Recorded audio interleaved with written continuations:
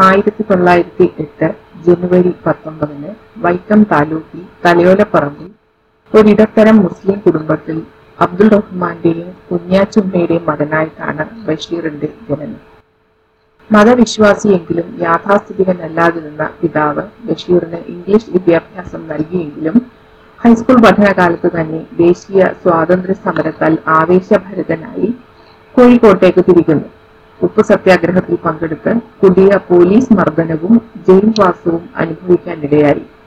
ഉജ്ജീവനം എന്നൊരു തീപ്പൊരി പത്രത്തിന്റെ ഉടമയായിരിക്കെ സർക്കാരിന്റെ അറസ്റ്റ് ഭീഷണി ഭയന്ന് ഒളിവ് ജീവിതം നയിക്കേണ്ടി വന്നു.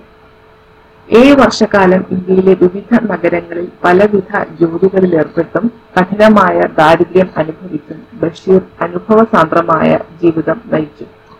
അനുഭവങ്ങളുടെ തീച്ചൂളയിലേക്ക് എടുത്തെറിയപ്പെട്ടുവെങ്കിലും ബഷീർ എന്ന മനുഷ്യനെ എഴുത്തുകാരനായി സംസ്കരിച്ചെടുക്കാനുള്ള പരീക്ഷണശാലയായിരുന്നു ആ കാലഘട്ടം.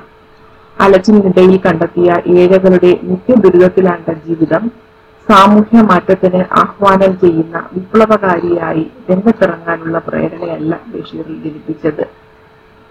ദീർഘമായ യാത്രക്കിടയിൽ കണ്ടെത്തിയ ചൂഷക ശക്തികൾക്കെതിരെ പൊട്ടിത്തെറിക്കാനോ നിറതോക്ക് അവർക്ക് നേരെ ഉന്നം പിടിക്കാനോ കഴിയാത്ത വിധം നിസ്സംഗതയിലേക്ക് ഈ തീർത്ഥാടനം ബഷീറിനെ കൊണ്ടെത്തിച്ചിരുന്നു.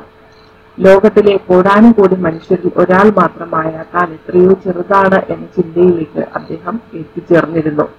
മറ്റൊരു തരത്തിൽ പറഞ്ഞാൽ ബഷീറിന്റെ സാമൂഹ്യ ജീവിതത്തിലുടനീളം ഈ യാത്രകൾ ഏൽപ്പിച്ച ആഘാതം ഉള്ളിലെ വിപ്ലവകാരിയെ ഞെരുക്കുകയും നിസ്സംഗമമാക്കുകയും ചെയ്തിട്ടുണ്ട്.